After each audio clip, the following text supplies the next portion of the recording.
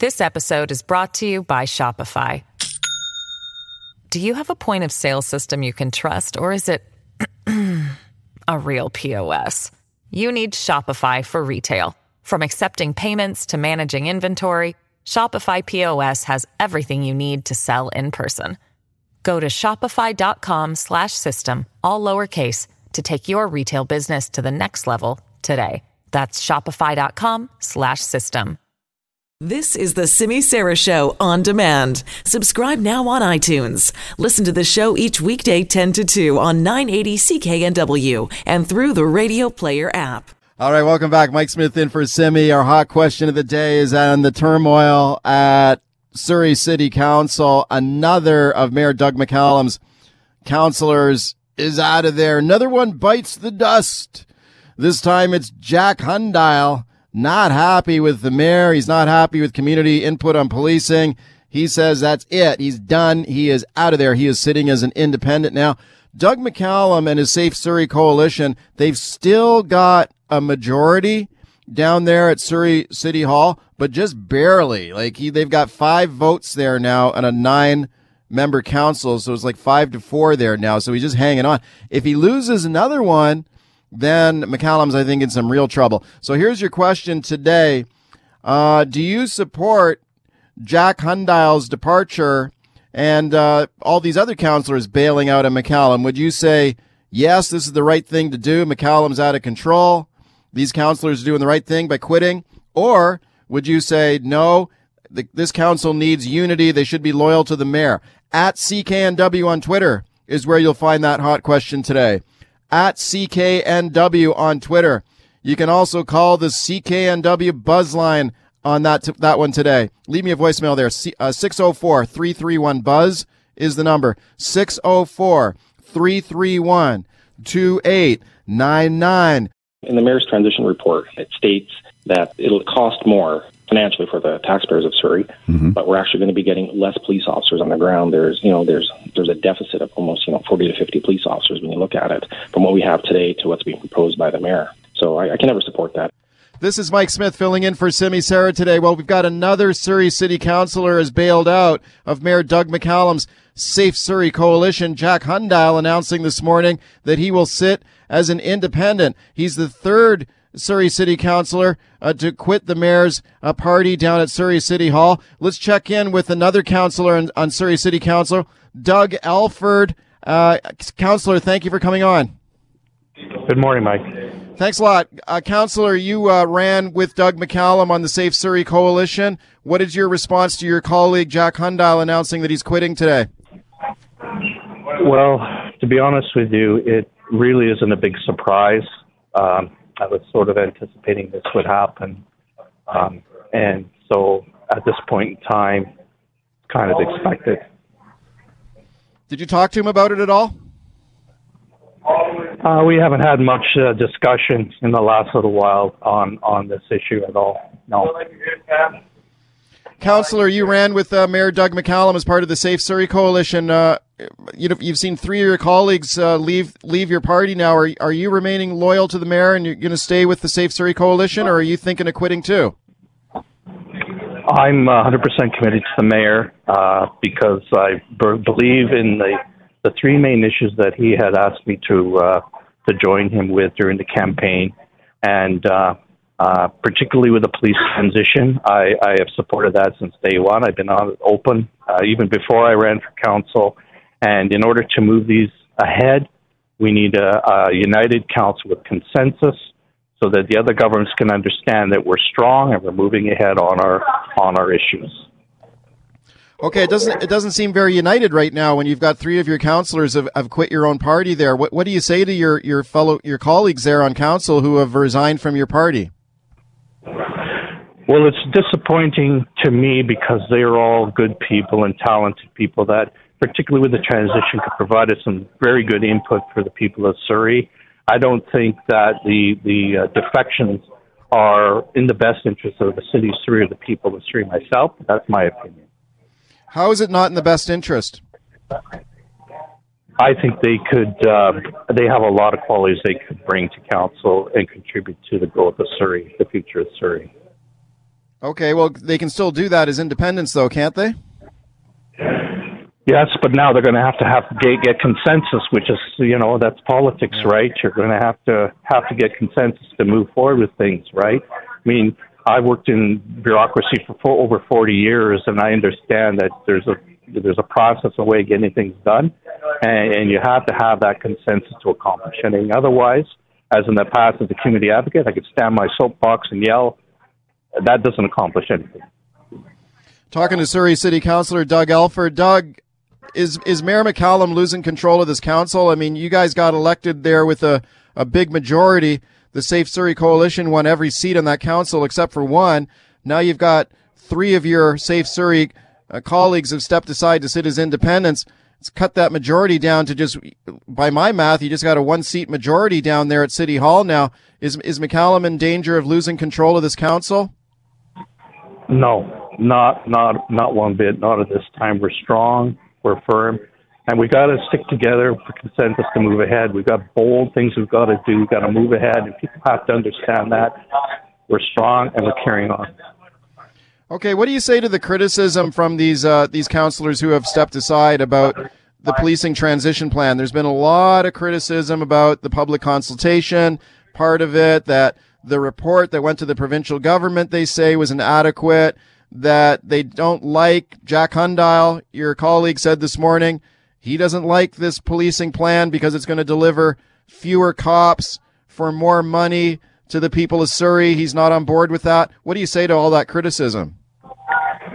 Well, I read it completely differently than that criticism, Mike. The report shows that we're going to have more presence in the street, more presence in the school. I like the fact that I'm excited about the fact that we can build a police force from the ground up. I mean, there's, who has an opportunity to do that anywhere in Canada, or who has had the opportunity? So for me, I'm looking forward to building it from the ground up and modeling it so that it is in the best interest of the citizens of Surrey. And I'm hopeful that the provincial government makes their decision soon, very soon. Do you have any concerns on that score, that the provincial government's obviously taken their time in approving this project? You're not going to get a local police force unless the provincial government approves the plan. They seem to be taking a very long time here to review this. Now you've got all these councillors bailing out on the mayor and criticizing the plan. Do you think that jeopardizes the plan going forward? No, not one bit. I mean, why not? We've got some very good people that are behind the report, highly respected, highly regarded, and so I have a lot of respect for the people that are behind the transition and the plans. And so, as far as I'm concerned, it's really up to the Solicitor General to make that decision. Now, as well as I do, they don't move fast on many issues. So we're open, anticipating that the decision is made soon so that we can push ahead and get going with our own police force. But do you have concerns, though, when you've got your fellow councillors who just recently were members of your own political party there at City Hall, now sitting as independents? You got guys like Stephen Pettigrew saying that this report that's gone to the provincial government's full of holes, and he wants the provincial government to not approve it and order more consultations. I mean, doesn't that put the provincial government in a tough spot when you've got one councillor after another quitting on the mayor and his party and criticizing this plan? I mean, that makes, I think that puts the provincial government in a very difficult position to approve this, don't you think? Well, again, I put my weight behind the people that are behind the report. I have a lot of respect for the people that wrote the report and submitted that collaborated on the report. And to me, that holds their opinions I hold higher regards than a councillor that may not have necessarily the same level of expertise. What do you think of the performance of the mayor? I know you've said that you're remaining solid with the mayor's plan and you're remaining with the Safe Surrey Coalition. What do you think about the individual performance of Mayor Doug McCallum here? It seems like he's crossed swords with some of these councillors and taken a few personal cracks at them, and there seem to be some hurt feelings here among some of these councillors that have left your party over the mayor's comments and behavior. What are your thoughts on McCallum's performance so far? I think he's doing a good job. We have, like I said, some very bold things that all council have supported at the beginning of our term that have to get accomplished. And you have to be hard, you have to be strong to get things done. And that's one thing I do admire about the mayor is he pushes forward and he gets things done. And that may rankle a few people along the way. I'm sure it has, but it's effective and it's needed for the city of Surrey right now. We're going to be the second, probably the largest city in the region. And we need to stand up for what's best for the people of Surrey. And that's what he's doing. And I respect him for that. Councillor, last question on the policing plan. You've been encouraging the provincial government to get on with it here and approve this plan. Is there any danger in if this plan approval is delayed through the fall that you guys start missing your timetables to get this local police force up and running? Well, there is that concern, right? I mean, we have a timetable that and it's ambitious, and we have to accomplish this. If the province delays us any longer, they also understand there's issues that we're going to have to face as we move ahead. But certainly that is a concern of ours. And certainly we don't want to be doing many more interviews about the subject. I want to be interviewing about the transition and moving ahead and getting contribution to how we can build a really good force for the city of Surrey. Councillor, thanks for taking the time. Thanks, Mike. All right, that's Surrey City Councillor Doug Elford. He is remaining with the Safe Surrey Coalition. You heard him there. He's supporting the mayor. It was 2 years ago today, July 18th, 2017, that we heard from this man. I can't wait to get started. I know British Columbia can't wait to get started. We have the team, we have the plan, we're committed to getting it done. You can count on that. Each and every day, we're going to work as hard as we can to realize that great potential. We're ready to get started. Let's go. Thank you very much.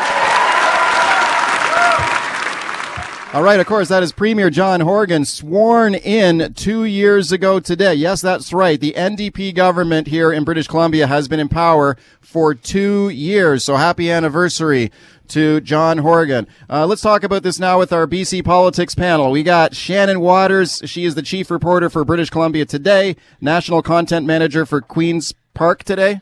Is that right? Okay. Shannon, thanks for coming in. Yeah, great to be here, Mike. Thank you for being here. Also, we got McLean Kay, the editor-in-chief of the Orca BC. McLean, thanks for coming in. Thanks for having me on. Okay, guys, Shannon, let me start with you. 2 years ago today, Horgan is sworn in. I got to think that Horgan must be pretty pleased with the way this is going. What are your thoughts? I do think that the Premier seems to be enjoying himself leading the province, and it also seems like members of the opposition think that the Premier is having a great time leading the province. One of them told me that they see Horgan as being full of glee at still being the Premier, and one of the things... A Liberal told you that? Yes. Did he say that with a hint of bitterness in his voice when he said that? I would say more rueful, okay. a little bit rueful.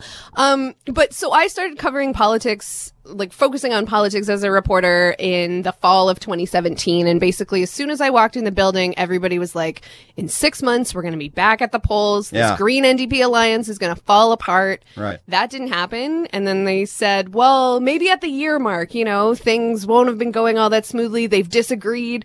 And that hasn't happened either. Yeah. So I have to think that those who are in government and their allies, the Greens, are pretty pleased to still be here 2 years in. Okay, McLean, your thoughts? Well, I'd actually agree that in many ways their greatest accomplishment is that they're still here. The popular wisdom was that they would go through an early election. And yes, they're still riding high in the polls, but there are some pitfalls along the way and some things that may prove to be an issue in 2 years' time. Things like the community benefit agreements, the Caribou Plan, the fact that they've sort of reversed themselves on Massey Tunnel. So there are some sort of brush fires that they're going to need to stamp out. Okay, don't you think, like, Horgan... I mean, Shannon, if you go back 2 years ago, like you said, when people were predicting, this thing could all unravel very quickly, like the typical shelf life for a minority government in Canada, I think on average is about 18 months, I recall. So here we are 2 years later. So he's already beaten those odds, I guess, and doesn't appear to be in any danger of falling anytime soon. Although this is still a slim majority they got here with their deal with the Green Party, but appears to be just steady as she goes. Yes, they seem to be on pretty solid footing ending the session. There was some drama there again from the opposition. And I think one of the wild cards in sort of how things are going to go with the government is this legislature scandal that broke last November and continues to sort of pop up at times.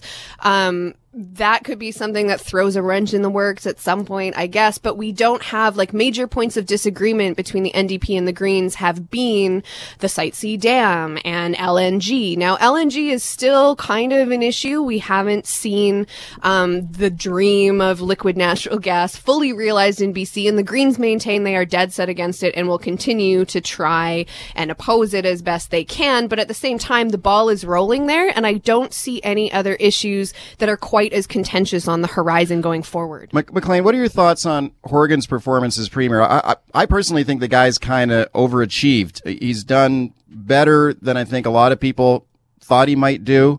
What are your thoughts on how he's done in the first 2 years here? I think overachieved is probably a good description. This is somebody, let's remember, who didn't even want the job of being the NDP leader. Yeah. He kind of felt his hand was forced, and I think they thought that they weren't going to win that election in 2017 until during the campaign. I think Shannon used the phrase gleeful. I think that's accurate. I think he has said himself on a number of times that the best day in government, or the worst day in government, is better than the best day in opposition. I think he's right about that. How are the Liberals doing 2 years later? I think they took some time to sort of find their feet in opposition, and I think they're feeling it now. They have found some issues that are causing problems for the NDP, and they're not letting up on them. Like what? The Massey Tunnel is probably the best single example. This has been an issue that isn't going away, and the problem for the NDP is this is not something they can say, you had 16 years. This is a plan that they canceled and don't seem to have a realistic alternative. Shannon, your thoughts on that? On the George Massey Tunnel, yeah, I think that one's been a mess. I think there's a lot of people who are really how about frustrated. Horgan? Like, what do you think of Horgan's performance? Well, I like to call him Premier Dad, and I know I'm not the only one because the man sure loves his dad jokes. He does seem to enjoy what he's doing. I have been at the press conferences where, like McLean said, he's talking about the best days in government, and he's also talked fairly candidly about how he felt as the opposition leader and how different he feels as the premier, getting to be productive rather than reactive and critical, getting to introduce policies that have an impact on people's lives. Now, on the flip side, I talked to some of the Liberal MLAs who spent time as cabinet ministers and now find themselves as critics in opposition, and some of them are missing that. They said, it's frustrating to only be in opposition, and you can still suggest ways for the government to improve on its policy. You can criticize the ones that you think are, terrible or destructive, but you can't make them change it because you're not in government.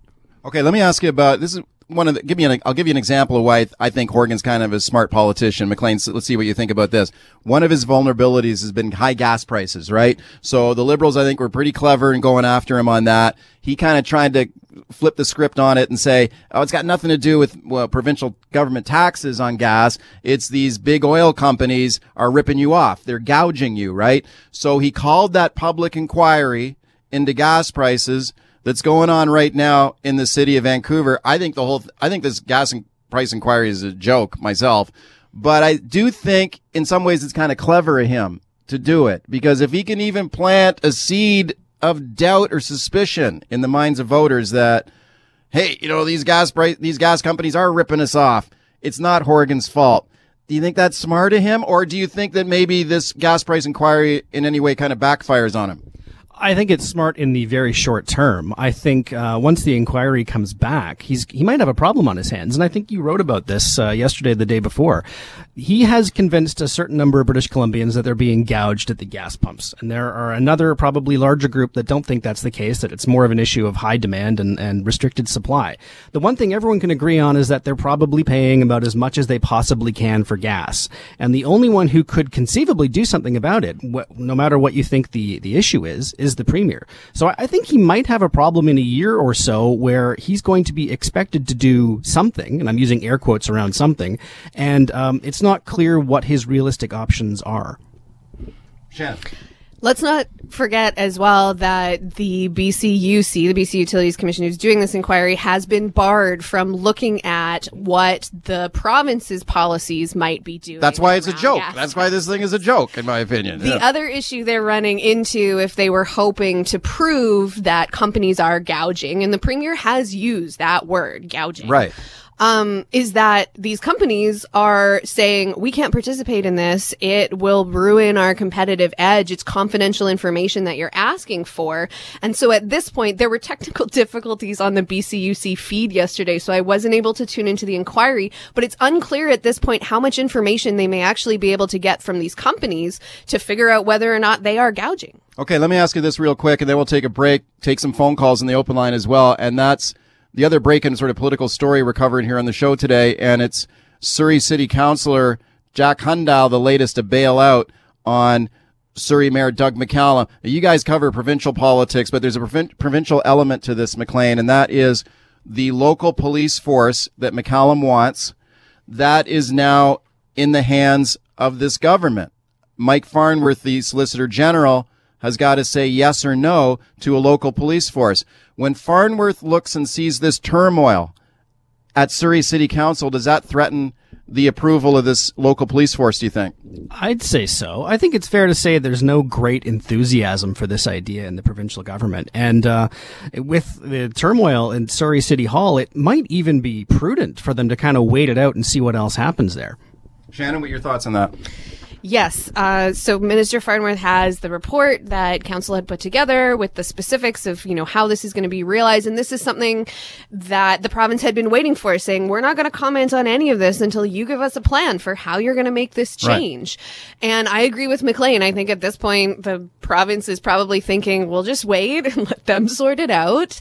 Or maybe punt it back to them and tell them maybe you guys got to do a do-over here. Yeah, because members of the public have been frustrated at sort of a lack of consultation and having this plan sort of sprung on them. I remember when they did the open house, maybe a couple months back now, a lot of people were just like, we want to see the details. So the politics panel, Shannon Waters, McLean Kay are my guests. We're talking about the 2-year anniversary of the NDP in power. It was 2 years ago today that John Horgan was sworn in as a premier. 604-280-9898 is the number to call. 604-280-9898, star 9898 on your cell. Let's go to Amar in Burnaby. Hi, Amar. Hi, how are you doing? I'm good. What do you think?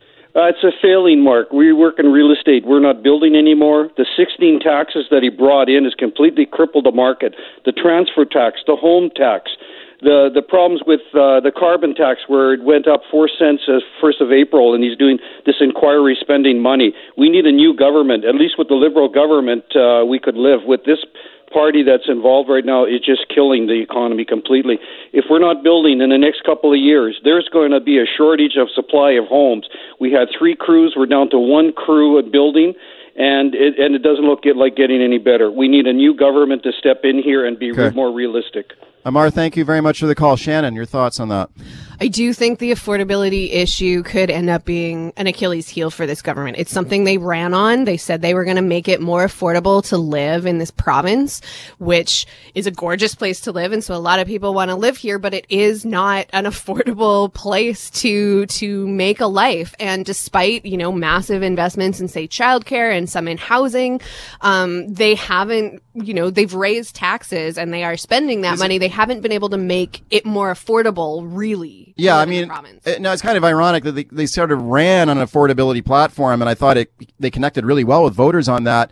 Could the Liberals potentially turn the tables on them in the next election and say you failed to deliver on it and life is still unaffordable, McLean? I think that's exactly what's going to happen in 2 years. I mean, we were talking off air about the employer's health tax and how that has not only caused cities to raise property taxes, but in here in Victoria, they're actually cutting back on services because of it. I know that's not what what our caller was calling about, but I think this is affordability is going to be an Achilles heel for them. Mark in North Van. Hi, Mark.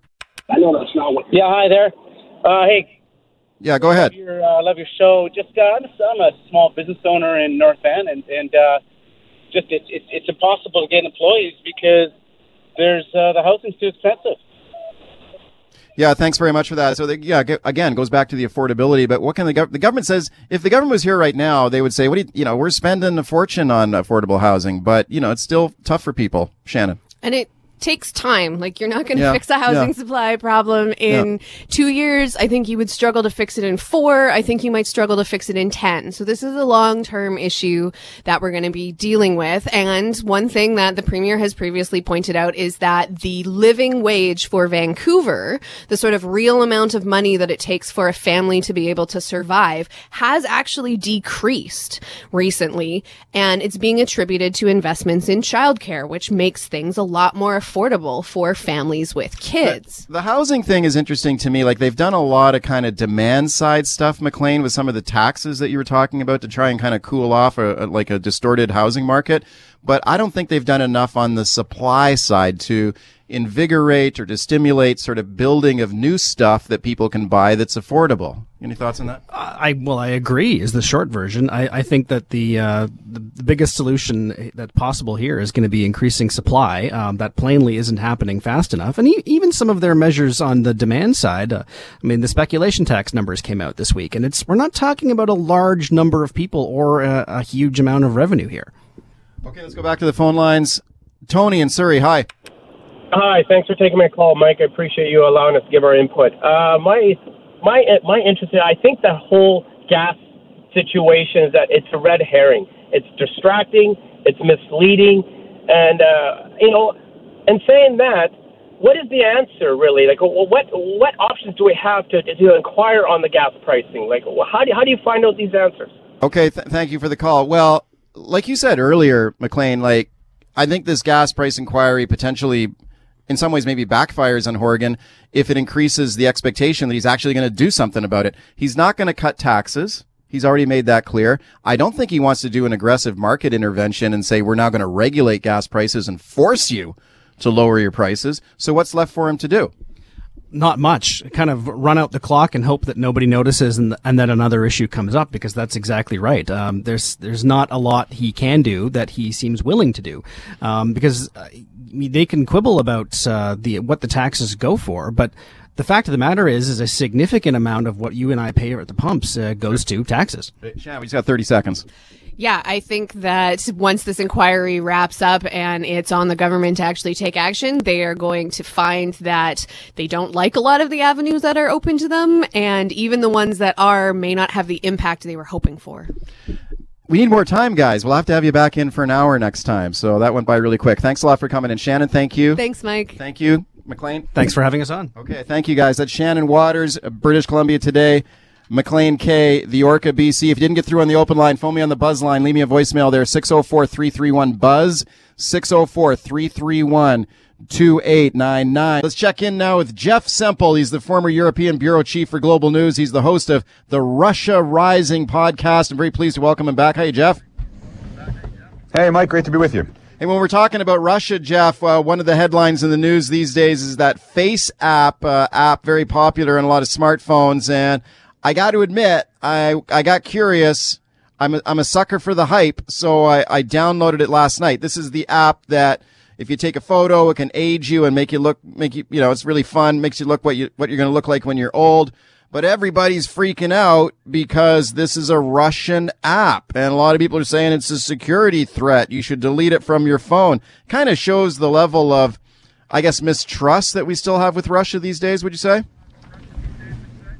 Yeah, I mean, I think as soon as you say the word Russia in that kind of context, people get nervous, right? And yeah, I know what you mean. I mean, it's like every social media platform that I have on my phone, I turn it on and there are old versions of all of my friends and family. So it's amazing how quickly this app, which has been around for a while, suddenly took off. But yeah, because it is an app based in Russia, suddenly people are concerned that, now their data could end up in the hands of the Kremlin. I do sort of think also, though, Mike, for whatever it's worth, having covered Russia extensively, that this is something that probably a lot of ordinary Russians would be rolling their eyes at right about now. The idea that the sort of, Russian boogeyman who is looking to do everything from interfere in your elections to steal your personal data. I mean, there are valid reasons to be concerned, but often that concern is overblown as well. So, I think it's worth sort of maybe just taking a breath and thinking, yes, it's possible that a Russian company now has access to some of your photos, but, so does Google, Facebook, Apple, the list goes on and on. So, it's a valid discussion to have and, particularly pertinent when a country like Russia is involved. Yeah, I mean, that's the other thing that occurred to me is that doesn't pretty much every app, or I guess not every app on your phone, but a lot of them are accessing the personal information you got on your phone. So I don't know, people don't seem to be worried about giving up all their personal information to Facebook or Google or whatever. But as soon as you hear that word Russia, then suddenly it's a national security threat. Yeah, I mean, Mark Zuckerberg knows far more about you than Vladimir Putin does. You can bet that. And, we've done some stories in the past about micro-targeting that shows that really Facebook has algorithms that use, take your photos, things you like, on Facebook, and that, they only need, several dozen likes, for example, according to some research that's been done, to be able to make some really educated guesses about you. And in some cases, if you're a common Facebook user, it's possible that Facebook can make better guesses about you than your own family could. So, yeah, this is a valid discussion, and I'm glad at least that the Russia angle has sort of brought that up, I suppose, and, shone a new spotlight on that. And obviously it raises new questions every time we talk about Russia because they're so often seen, of course, as an adversary geopolitically. Okay, Jeff, it's Space Week here on the show. We're doing a lot of space content this week because of the 50th anniversary of the Apollo 11 moon mission. And in the past, the Apollo 11, I guess, was the great space race between the United States and Russia. But since then, there's been a lot of cooperation with the Russians when it comes to space exploration and things like the International Space Station. Is that sort of kind of outer space détente and cooperation still going on? Or is it a threat that could unravel in the future, too? Yeah, well, I mean, it is still going on, and you're right. I mean, there's a real juxtaposition here when we look at, the space industry versus every other industry. I mean, since Russia annexed Crimea back in 2014, the United States, Canada, our allies have leveled a ton of sanctions at various sectors of Russia's economy. So everything from retail, banking, even fast food chains like McDonald's were forced to close their Russian restaurants that were based in Crimea.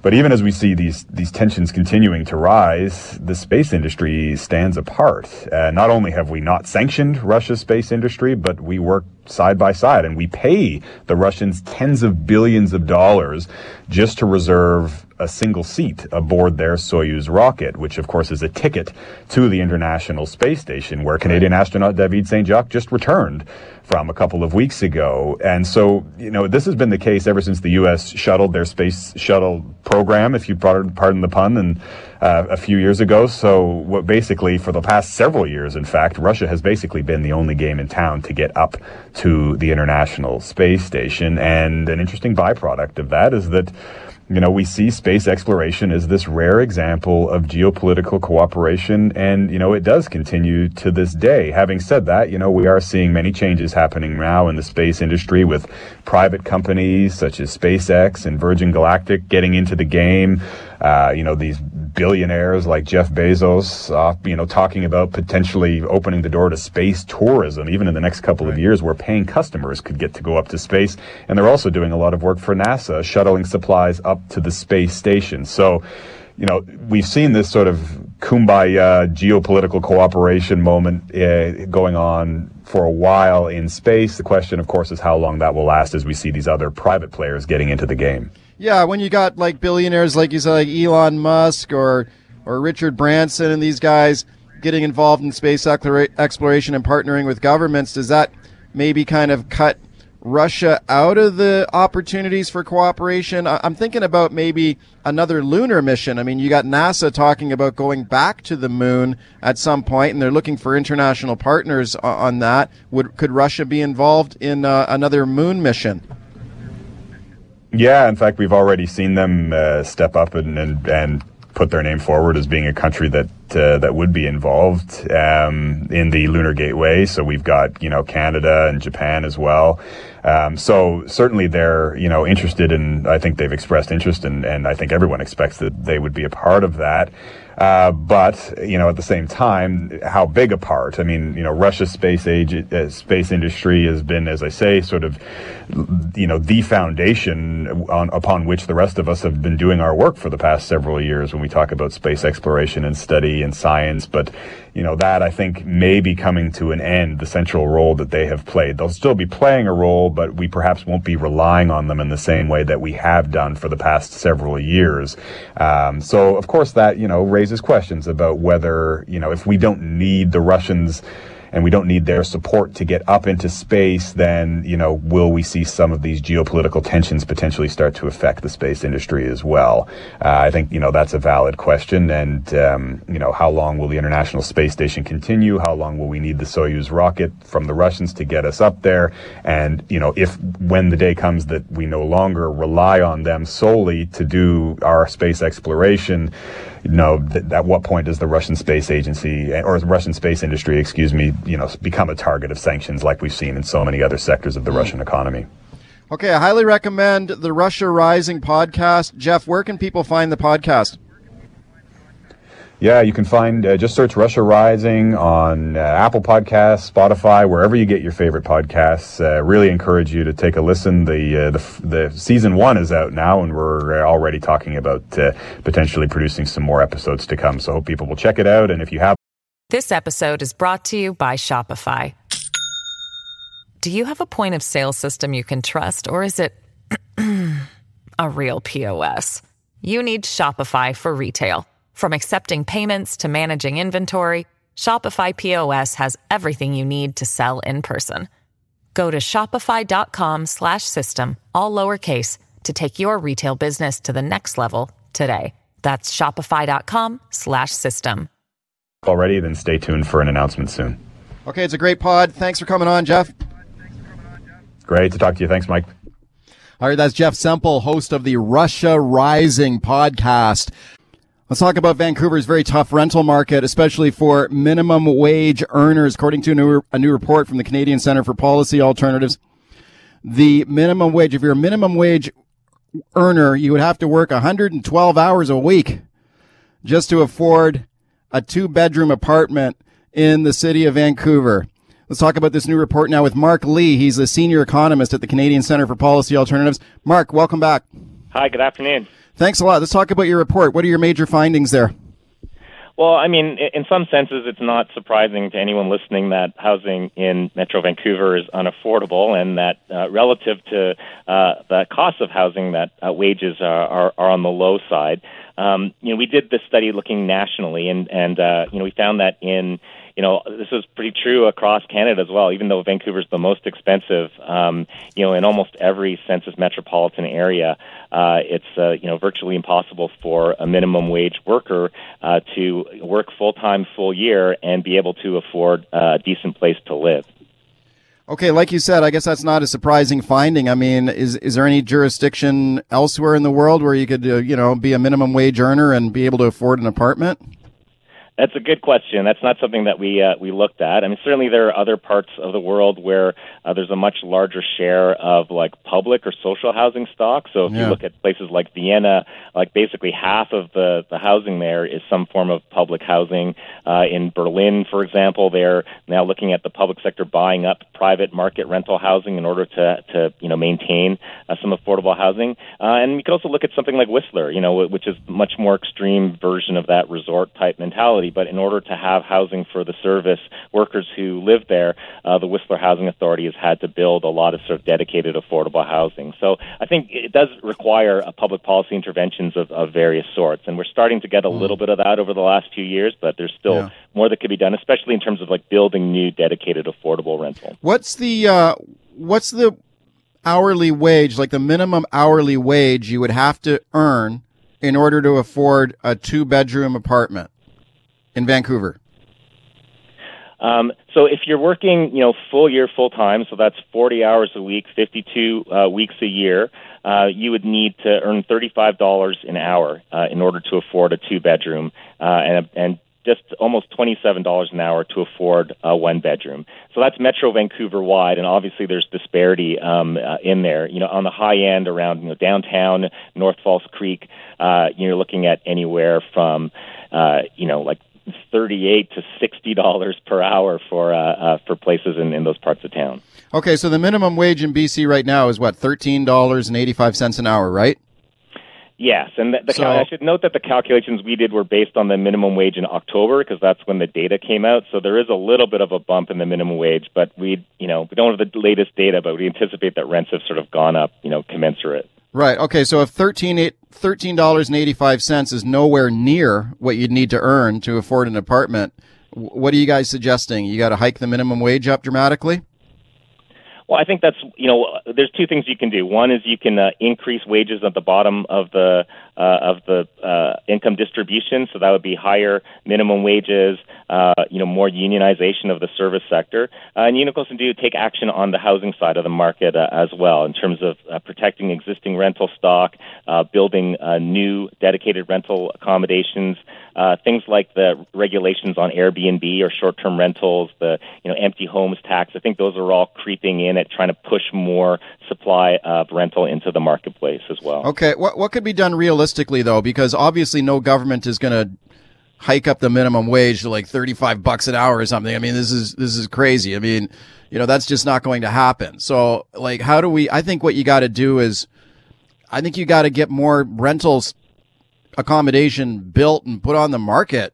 Drive the rents down. I mean, if you increase supply, the rent's going to go down. Aren't they? Yes. So we need. I think there's a lot we can do on the building side. Even though when you look across Metro Vancouver the last few years, we've seen record levels of housing starts. There's cranes, and so we're actually building housing, but too much of that housing is not built for the people who live and work in the city, and certainly not at low wages. A lot of these are being advertised as investment properties or much more well-heeled clientele.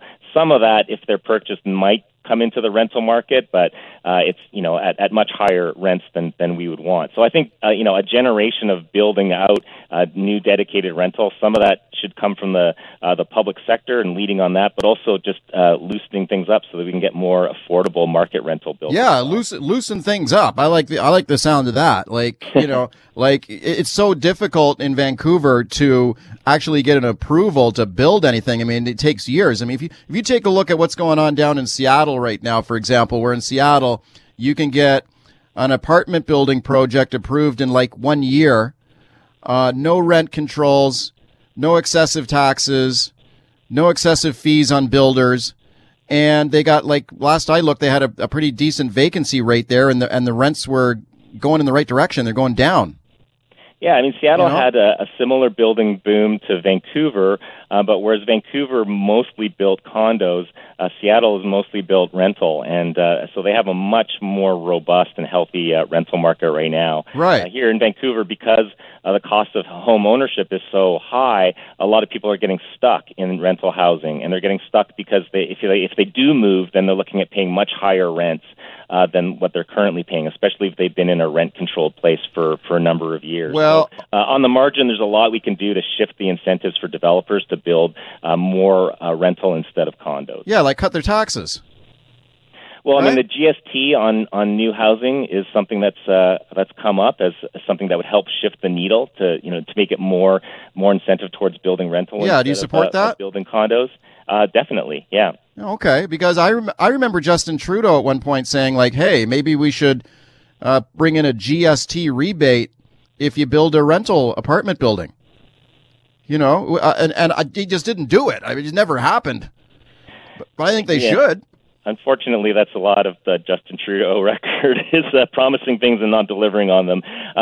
Certainly there's some new effort at the federal level, this new national housing strategy, but a lot of it is kind of high-level rhetoric, and the money is sort of way out in the number of years. But I think the province is starting to come back in the game in terms of building more housing. I think the feds could come back in a big way. A lot of this is just getting over the upfront cost of building the units, because once they're built, you have this stream of rental income that lasts for many decades into the future. So it does actually pay for itself over time, but we got to get over it and actually put some of that money up front. And I think particularly if we see the overall new construction sector starting to turn down because of the market dynamics now, let's keep those workers employed. Let's keep building housing, but let's build dedicated rental affordable housing that we need. Mark, we got 1 minute left here. We got an election coming up in the fall federally. Do you think this should be a key issue in a federal election campaign?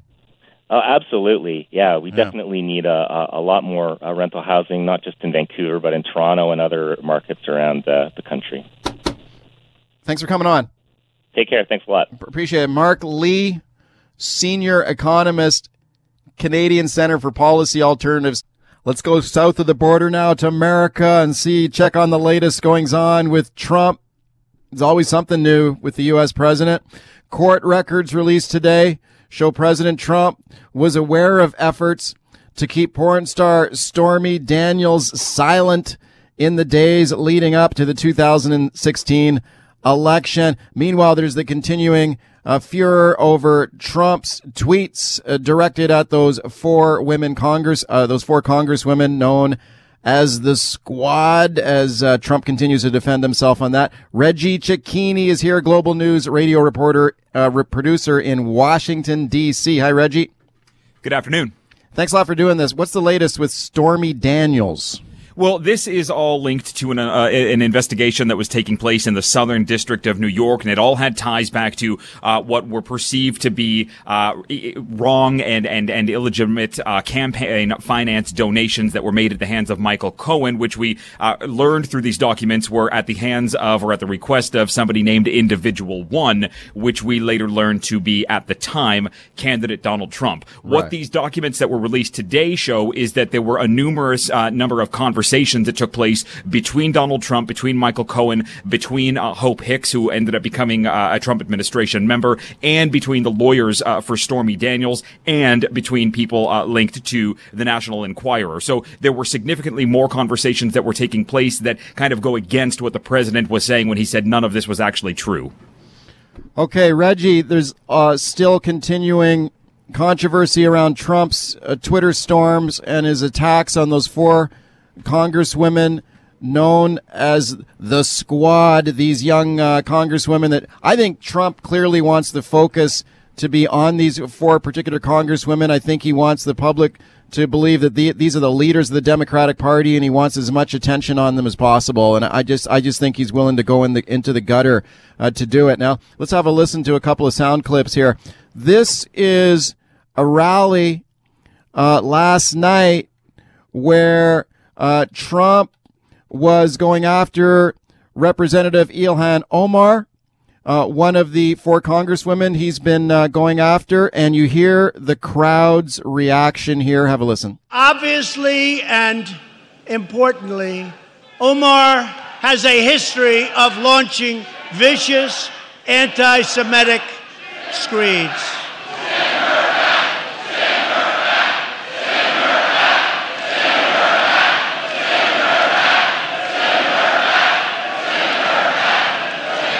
Yeah, you're send her back, kick her out of the country. It was kind of an ugly moment. Trump was asked about this today. He says he didn't like hearing that from the crowd. Here's Trump today. I was not happy with it. I disagree with it. But again, I didn't say that. They did. Reggie, what are we to make of this? How Trump's handling this? I mean, look, the president did say this because he put it out in a tweet, which is now on the record, because we know that the president has said, these are my statements and these tweets stand for themselves. So for the president to say, I never said that, he might have not said it at that moment, but he's already started by fanning those flames earlier this week and then verbalizing that outside of the White House on Monday. But you also have to remember, just because he might not have said that, that crowd went on for 13 seconds while he sat there and nodded with what they were saying, kind of like when these chants were going on about Hillary Clinton back in 2015, 2016 of lock her up, but he used to sometimes lead those chants. The president right now is trying to step back because there's been significantly more blowback towards this than he probably assumed that there would be. But you were also right at the beginning of this to say that he's trying to paint these 4 congresswomen to be the center of the Democratic Party and kind of sitting towards the top, because this is now a new boogeyman for him. Nancy Pelosi has been doing what she can to kind of bring the party forward and not follow through with impeachment. So there's a difficult path for him to go after Nancy Pelosi in the leadership position. This now allows for him to kind of bring his followers to the edge and put a little bit of fear in them to say, look at what could be happening to America if these people become full leaders within the party. Okay, this particular congresswoman that he was centered on there, Ilhan Omar, I mean, she's an American citizen, but she's originally from Somalia, right? She is from Somalia. She came here as a child and then was naturalized as a citizen 19 years ago. Right. So, the 4 congresswomen that he's attacking, 3 of them were born in the United States. Ilhan Omar is the only one of the 4 who was born outside of the United States in Somalia and came here as a child, as you mentioned. And Trump was the guy who went after these 4 women and said they should go home, right? They should leave. They should go back to where they came from. So it's kind of interesting to hear Trump saying there that he disagrees with the crowd chanting "send her back," but he was the guy who originally tweeted she should go back to where she came from. Absolutely, because we all knew that this was pinpointed on one specific congresswoman when he made this tweet back on the weekend, knowing full well that 3 of them were born in America. So, the option of sending them back to where they came from with what he called corrupt governments didn't quite make sense. That said, to say that about a naturalized citizen of the United States is also difficult, but the president has been going after Ilhan Omar since she came into office earlier this year because of comments that she's made about Israel in the past, because of her beliefs when it comes to policy when it's dictated towards the Israeli government. And the president sees anybody who comes after him or anybody who comes after policy that he has in place as an attack on the country and makes them unpatriotic. So this is now an opportunity for him to kind of bait these race wars that are going on across the U.S. by saying, look, here is somebody who is maybe not originally from the United States, but is now considered to be un-American because she's not following my way. And this is where we're potentially walking into some dangerous territory at the hands of the president. Okay, speaking to Reggie Cecchini from Global News Radio in Washington, D.C. Reggie, I think it's a deliberate strategy by Trump that I think he wants public attention clearly focused on these 4 congresswomen. I don't think he wants the public talking about, Joe Biden or anyone else who is running for the Democratic nomination for president. I think he wants in the public's mind that these 4 women are the face of the Democratic Party and they're kind of leading the Democratic Party. And I think he's willing to go as deep into the gutter as he's got to go to do it. Absolutely. And I think it's not only does he want to kind of distract from what's happening inside the Democratic race for that candidate, for that leadership position. I think he also needs to try and turn the page on the fact that there has been little accomplishment in the first 3 years of him being in office, whether it's with infrastructure or whether it's with immigration or whether it's been healthcare. So he doesn't really have many kind of promises made, promises kept things to run with right now as he tries to seek re-election. Doesn't he got the economy going well? Well, of course he has the economy going well, but you also have to remember that this is kind of steamrolled from when Barack Obama was in office. He didn't pick up a failed economy. He picked up an economy that the ball had already been rolling, and he's just kind of been pushing that along. That is one big win for him, but he has very few wins outside of that. So to go after these congresswomen and show, well, look, the Democrats want to make America a communist country because he equates democratic socialism with what happens in Cuba and what happens in China. These are ways to kind of scare his base into saying the Republicans are the way to go, but it's also some political gain for him because this is how a good majority of his base who lives in rural America actually feels about what's going on in Washington and what's going on in America right now. So it's a way for him to continuously pull in his group. The problem is, can he expand based on where that group is right now? Yeah, no, I think it's a deliberate strategy for sure. Where does it leave the other key leaders in the Republican Party on this? I mean, most of them are lining up behind Trump. I guess there's been some exceptions where some Republicans have gone offside and have criticized Trump, but most of them continue to support the president, right?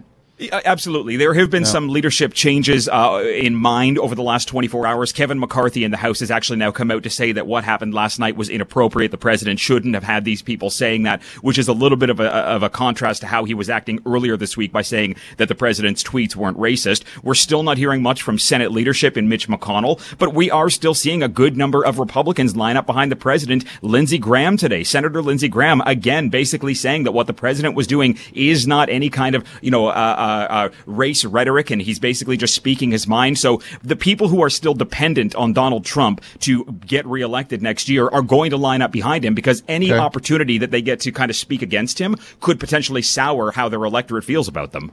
Okay, Reggie, we got 1 minute. What's going on with impeachment proceedings against Trump? Well, that was brought to the fore last night by a Democratic congressperson who has done this a couple of times before. It actually made its way to the floor. It went to a vote. More Democrats decided not to go with it than go with it, but there is a growing number of Democrats who did vote for impeachment, from up to 90 from 80 last time. So this is this is something that's actually starting to get a little bit of steam rolling into it as the months and kind of year heads in towards this election. So it's something to watch, this impeachment talk, because it's still a split Democratic Party right now. But if Nancy Pelosi can keep it the way she wants it, this impeachment won't happen anytime, at least before the next election. Reggie, thanks for coming on. Thank you. Reggie Cecchini, Global News radio producer in Washington, D.C., with the latest on out of the White House.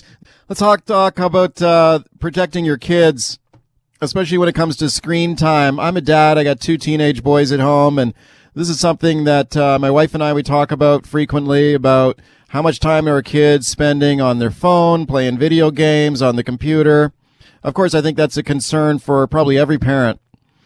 Check out this new study. This is a new Canadian study just out this week that studied screen time and its effect on teenage kids. Now, they took a look at various types of screen time, including playing video games, watching TV, using a computer, and especially time spent on social media sites like Facebook and Instagram. The results of the study, that by far the most damaging was social media. So time the teenagers spend on Facebook, Instagram, other social media sites. This study is linking that to teenage depression and other problems, much worse than video games, watching TV, or using a computer. Social media seems to be the most dangerous screen time identified in this particular study. What a great guest I got for you to talk about it. Dr. Jillian Roberts. She is a child psychologist, author, and speaker. She is the author of a brand new book, Kids, Sex, and Screens, Raising Strong, Resilient Children in the Sexualized Digital Age. I'm very pleased to welcome her back to the program. Dr. Roberts, welcome back. Thank you for having me on your program again. Thanks again for coming on. Like, when you saw the results of this study, did any of that surprise you, the damage from social media, or potentially, especially on teenage kids? Not at all. It reflects accurately what I see in my practice working with kids. The changes that have happened in our world with now that we live in the digital age, and things like social media are in our face absolutely all the time. It is having a devastating effect on our young people. How does it do that? Like, what are the damaging effects of social media that you see on the kids that you treat? Right. Well, I see a variety of things, more so than what the study indicated. What the study indicated was that children tend to compare themselves to other kids. So when they're on a social media feed and they see other people, living it up and having lots of friends and living their best life, they compare themselves and see their own life as being less than, and that triggers depression in children. So I absolutely see that. But what I also see is an increase in bullying online. Having the online world be the new playground where children are not going outside and running around and having fun, but their online world becomes their total life. I see that, and I see people, young people going to extreme measures to try to get more likes and more followers, which can lead to children crossing a line in terms of becoming more and more provocative online, which can lead to its own ramifications and ripple effect of troubles for children. What kind of dangerous behaviors would you see in that regard? Like if a kid wants to collect maybe more friends on a Facebook account or more likes on a social media account, what kind of things are kids doing to do that? Well, I see, and I would say, not just girls, but mostly I would say girls. But I do see this in across, I guess, all that gender fluid span. But kids trying to pose in more and more provocative and more sexy ways, and just really pushing that to the edge and to the limit. And then I see kids actually going across that line and across that boundary when they're privately direct messaging on social media. So someone would reach out to them by a message chat and ask for more photos and more things like that. And I see like an extreme amount of that happening in our young people now. My son told me a story recently about this that he heard about at his school, where someone he knew at school started receiving kind of romantic messages from a classmate on a social media account, and it was fake. He was not receiving overtures from a girl that he thought was sending him romantic messages online. It was someone who had created a fake account and was trying to trick him and embarrass people. And I think that's a terrible thing that kids can do. I mean, that's a form of online bullying, isn't it? Did you ever hear of that kind of thing?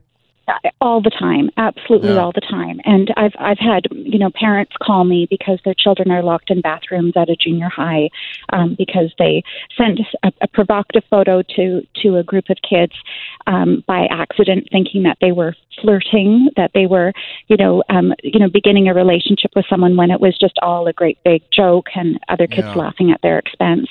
So it is extreme. And what the study actually showed, it was a great study by Dr. Patricia Conrad at in Université de Montréal at the Hospital of Saint-Justin. But they also indicated that there was an increase in hospital visits because of suicidal behaviors and suicidal ideation. And I would say I absolutely see that when we have children who are bullied to that extent. For someone who's just beginning to understand themselves and their body and all of those, romantic feelings are just beginning to awaken inside of them, to be humiliated like that can be, extremely damaging for the psyche.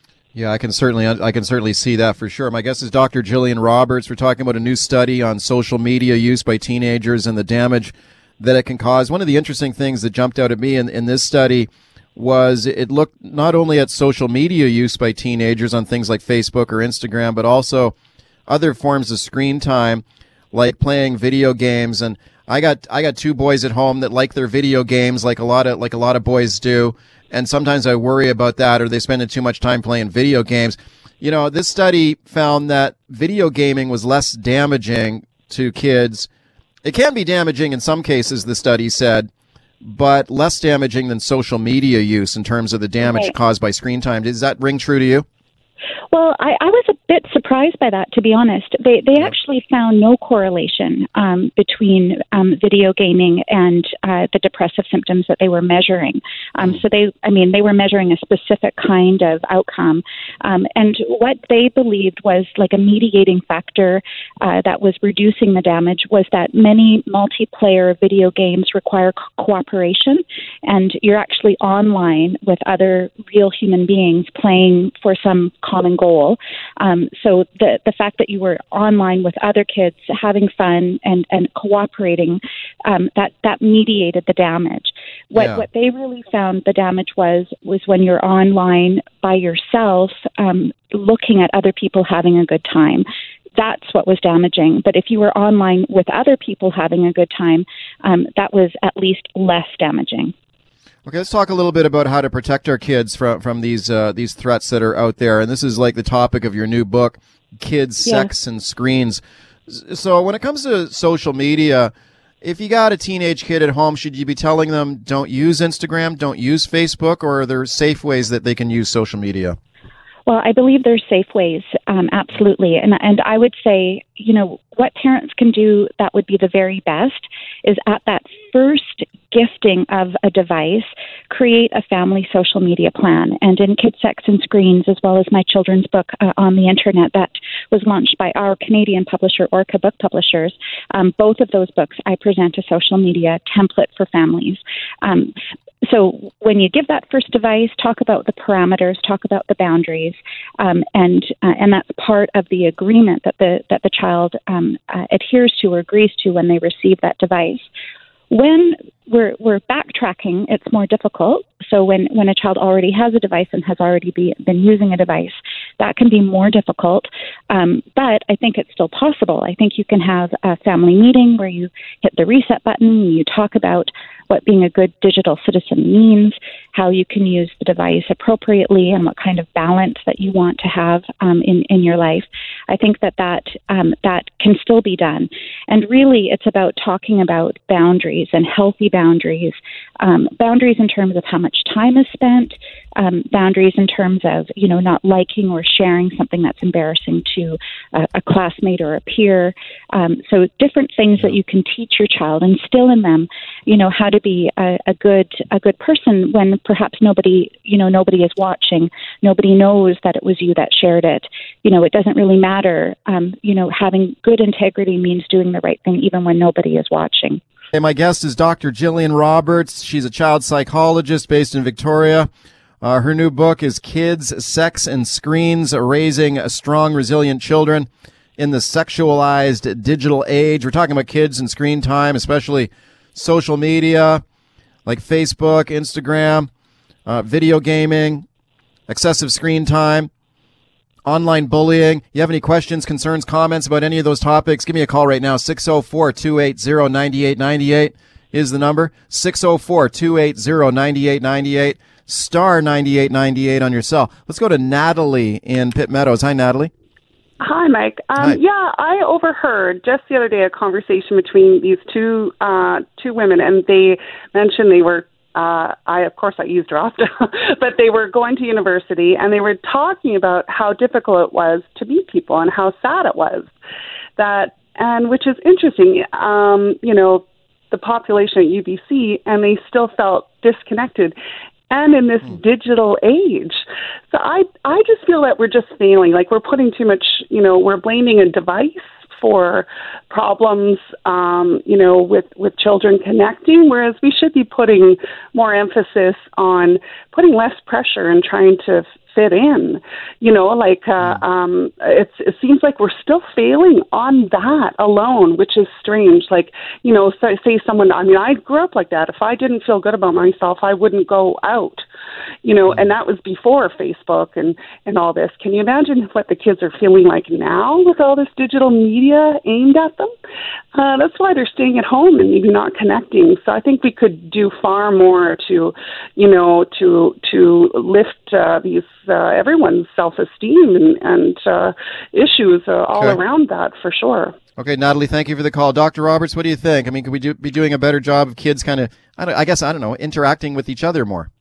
Yes, absolutely. I couldn't agree with Natalie more. There is a disconnect now, and like in the years past, you would go to a dance and you'd walk across the room and ask someone to dance with you, and there was an element of risk with that. You had to be confident. It was a rite of passage, but it also helped you connect with people in real time.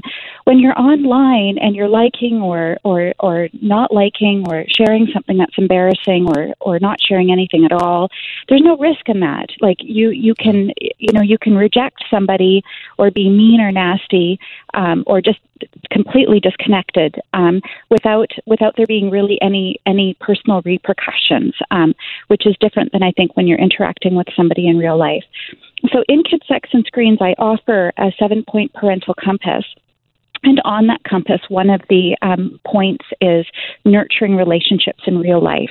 So all of the things that parents can do, whether it be sports or scouting or just whatever it could be as your child is growing up and learning about themselves and learning about the world, instilling in them the importance of getting out into fresh air, getting out into real life and connecting with real people in real ways. Right. I think the screen time issue and social media it makes it tough for kids. I think it's difficult for kids these days. In your practice over the years, do you see more and more kids kind of showing up and presenting for you, damage from screen time and social media? Like, what are the trend lines in this? Do you see it sort of getting worse? Yeah.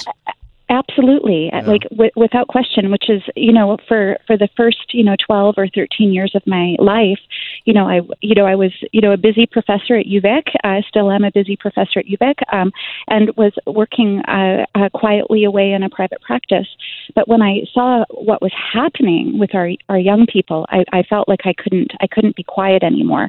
I had to get out there and start to talk and advocate for what we needed to do to keep kids safe. And that was really why I've begun, on participating in programs like this and writing the books that I've been writing, because we really do need to help parents and help kids make better choices. We've just got a minute left, Jillian. Let's say a parent out there is really worried about maybe their child being bullied online. What kind of sort of immediate first steps would you recommend for someone who's looking for help? Well, I would say number one is tell your child that you believe them, that they've done nothing wrong, that you're there 100% for them, that they don't have to handle the situation by themselves, that you'll walk that journey with them. Number one is the child needs to feel believed and not to feel alone. That is critical. Second is try to figure out where the bullying is coming from. If the bullying is coming from another child at school, then it's completely appropriate to reach out to the administrator of that school and ask for help. If you believe that the bullying is coming from, some 40-year-old person luring your child, something like that, then it's completely appropriate to call the police and ask for some guidance from police. I would also say that if anybody is in a situation and they don't know how to respond or navigate a challenge, I would be happy to be of help. And I can be reached at hello@familysparks.com. And I've got myself as well as other therapists there that can take a look at an individual situation and provide what guidance we can. Thanks for coming on today. My pleasure. Thanks so much for having me on your program again. Yeah, my pleasure too. Thank you. That's Dr. Jillian Roberts. She's a child psychologist based in Victoria. Her new book is Kids, Sex, and Screens: